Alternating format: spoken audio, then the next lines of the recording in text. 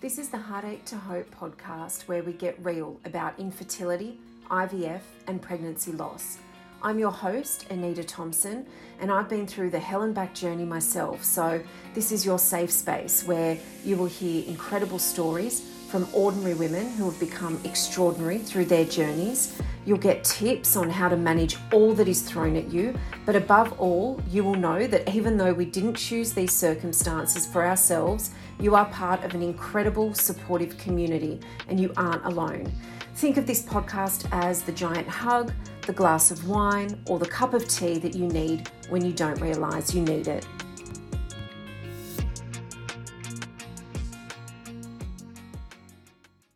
This is part 2 of my chat with Alice Almeida, where we delve into what broke her during IVF, the challenges women face with infertility in the workplace, and her top tips for those undergoing IVF.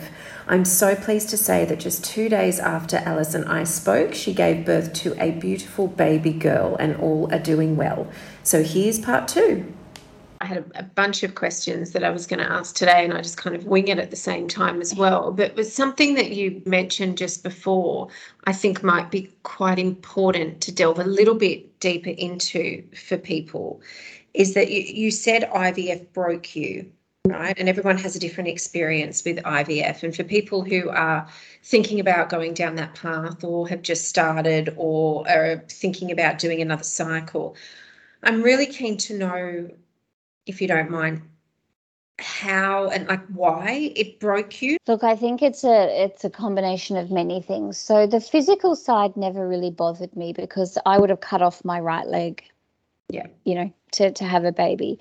The mental side, that broke me. So I've been very vocal about how much it broke me and how, I went to a depth of darkness that I'd never been to in my life before. And at one point I told my husband that he had to leave me. It's my fault he can't have kids and he needs to go and find a woman who can give him kids because he'd be an incredible father and da-da-da-da. And he obviously got very angry at that comment.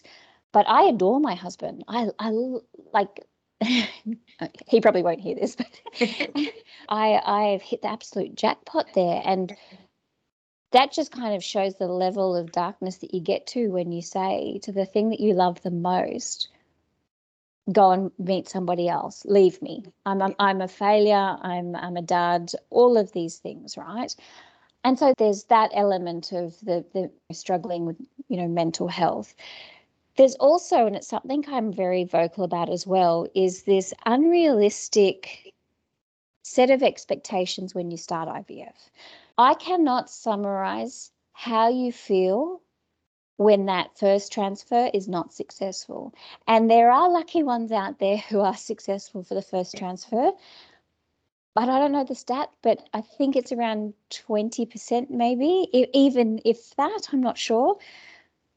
Most of us, it's not successful. And so you kind of go into this with this false sense of this is easy, it's going to happen, I'm going to be a mum, it's going to be so exciting, you tell everybody.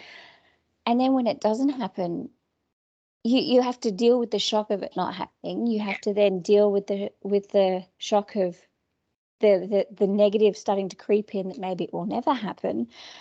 And so there's that, but there's also the lack of support for mental health. At one point I was told that looking after my mental health was mumbo jumbo by one specialist. Yeah. And so there was just this lack of support on that side. So that was possibly the biggest challenge for me. The other thing was my husband is a very beautiful, emotional soul. He has got an incredibly big heart.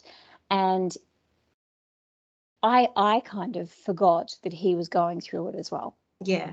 Because you become so absorbed in it being about you and you being the failure and you being the reason that it's not happening and, you've let the team down, da-da-da-da, that I didn't actually stop and think about how he was coping on his journey as well. And it wasn't until the third failed transfer when he came to me. He said, I'm really struggling at the moment. I'm, just feeling a bit broken. Can we chat? And I had zero energy left in my tank. Yeah. To do anything. Like I was like this close, borderline, like centimeters, millimeters away from having an absolute breakdown myself. Yeah. That I turned to him and I said, I can't support you right now. And in my marriage vows, I stood there in front of the nearest and dearest and said, I will love, honor, support, obey. Actually, I didn't say obey. I don't like that word. But so then that added to it, because then there was an element of guilt, because it was, now I'm not only failing as a wife because I can't give him a child, but he's just come to me saying how broken and upset he is, and I can't give him emotional support. Who am I? And so that was kind of loss of identity and, not knowing who I was anymore, the mental health, the physical stuff, jab me with 50 needles a day. Don't care, could handle it. Same. The mental load broke me. Yeah. Empathize, understand, all of the above. I completely get it. And at the same time, correct me if I'm wrong, you were working as well in quite senior positions. You had been struggling with infertility and then going through IVF while trying to keep a sense of normality at work as well. Yes. And I think this is something that, and perhaps we need a separate conversation about this, because this is something that isn't talked about enough either. I don't think. Really, infertility isn't talked about enough, full stop. But then infertility and then going through fertility treatment whilst you're trying to work isn't talked about enough. Can you talk me through just some of your experience with that? Yeah. So I think I failed at trying to juggle the two personalities. So there was career Alice and then there was IVF personal Alice. But in my defense, looking back now and in hindsight, I didn't feel like I was in a position where I could openly and honestly talk to my manager, the senior leadership team, about what I was going through. Because time and time again, for those that don't know, I work in the media industry. For time and time again, you'd see women in senior leadership positions that would just vanish to pursue another opportunity, and then they'd never show up anywhere else. And so you kind of had this expiration date on your head. And I thought, geez, if I have this expiration date on my head because I'm female, imagine what they're going to do if they knew that I'm a female that's actively trying to get pregnant, to then possibly take 12 months off to have the child, which, some companies are in support of, some aren't. And so I kept it to myself. And it wasn't until, because I had moved through a couple of companies in the 5 years that I did IVF. So when I started it, I had a company that I didn't feel like I could openly talk to. The second company I worked for, I had a female boss who, I wish this wasn't the case, but she was the kind of leader that you wish you have at every business, at every company. And a lot of it was because she was female. Yeah. She had empathy, she had understanding. She noticed that I was really down on some days. So she just picked up on a few things and she pulled me aside and said, is everything okay? And I just said, you know what, I've got to tell her, because I'm failing at juggling both of this, because you've got appointments, you've got scans, I was having procedures, all of these things that I was trying to juggle with my career. I was getting phone calls just before I was about to jump on stage in front of 800 people that said, none of your embryos were healthy, we've had to terminate the lot. I didn't feel like I was coping. So I opened up to her and she was fantastic. So supportive, so beautiful, incredible. And, that was possibly the best moment in my career and IVF journey. Unfortunately, the company was sold to a US company, and then they made all the senior leadership team in Australia redundant, so as they do. So then I moved on to my next company, which was literally like something from the 1960s. There was no support. There was no, understanding if you weren't at your desk at 8:30 and you had to be there until 5:30. And this happened to be the company that I was working for when I found out that I was successful with Maya, my daughter. And when I told them I was pregnant, it then flipped, because I then started receiving incredible discrimination because I was a pregnant woman in a senior leadership position. And so all of those fears of not feeling like I could tell them about going through IVF were justified with how they treated me when I was pregnant. And I actually ended up leaving the company 5 or 6 months into my pregnancy because it was causing me so much stress and anxiety and upset that my obstetrician and gyno, who I've been with for 12 years, basically looked at me and he's like, Alice, you have been through hell and back to conceive this baby and you're going to let a company potentially risk it. Exactly. And hearing that from him, I was just like, yeah, it's not worth it. So I really struggled with that because for the last 20 years before IVF was all about my career, and I loved my career. I was so passionate. And then to be told that I can't really be a mum as well, even though like it really did, add to the mental load that I'd had. And yeah, it was a massive juggle. So thankfully I'm starting to see more and more businesses come out in support of, employees that are going through fertility treatment. There's some big brands like the likes of Spotify and stuff like that, which actually now have policy in place for those employees going through IVF.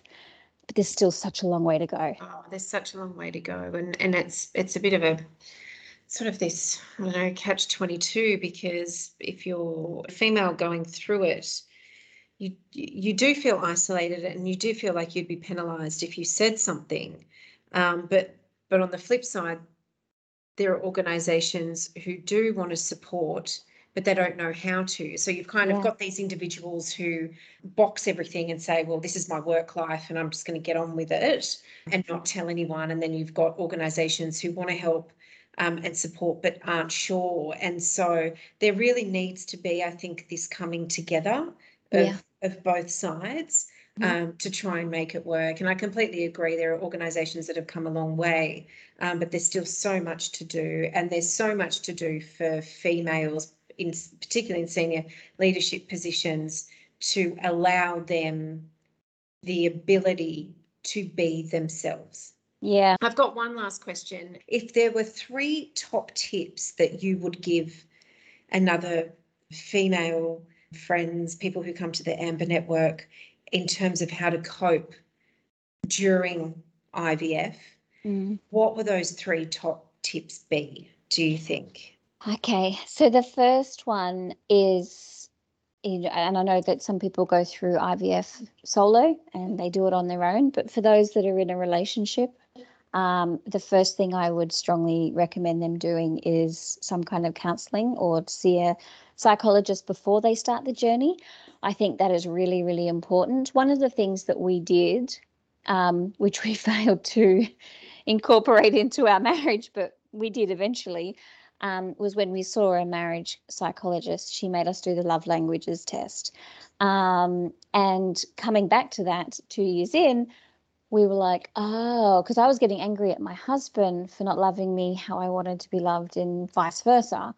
So that one's really important. The other one is to get your finances in order, to speak to a financial advisor. This one's not exciting or interesting, but it's vitally important because you don't want to be in the position where you can't afford the next round and you're like frantically selling stuff. I've heard so many horror stories about people which, one lady I spoke to sold her grandmother's beautiful antique jewelry because, she was at that point. And don't get me started about the lack of financial support from the government, but speak to a financial advisor. Go in there with an understanding of how much you can afford. And the third one is, you're not alone. You feel like you're alone. You feel like you're going through it all by yourself, but you're really not. And there is an incredible community out there. Since launch, we've only been live 4 months. We've got 650 people on the Amber Network, and they are all all there to support each other. And so find that network, find that community, and lean on them, because at the end of the day, they really understand what you're going through. Don't expect somebody who hasn't been on this journey to get how you're feeling. So yeah, that would be my 3. Fantastic. Such awesome tips. Thank you so much. No problem. For sharing your story, for just being you, for being my friend and support person when I need it. I remember I was just having, I think it was a few weeks ago, I was just having a really shitty day, and I just texted you and said, I'm having a really shitty day today. And just to know that I can do that means the absolute world to me. Always. Thank you for having this conversation when this labour is imminent and actually started is even more amazing. So I will put all the links in the show notes for the Amber Network, for across sort of web and LinkedIn and all sorts of things, and Instagram. And I will keep our listeners posted with what happens with Alice over the next, well, due date's Monday, and today is, I'm thinking, Thursday. So I think it's definitely going to happen before Monday. So I'll keep it. Yes. And coincidentally, my obstetrician is going on holidays for the weekend, so it'll happen when he's on holidays. Of course it will. Because why not throw something else in, you know? Like you haven't had enough. Let's throw that in too. It's all good. It's all good. But look, thank you so much for having me on and letting me share my very long story. I'm sure you can try and cut it down somehow. But I really appreciate everything that you're also doing in this space, because, you know, you do have a story too, and the fact that you are so open and wanting to help everybody else is incredible.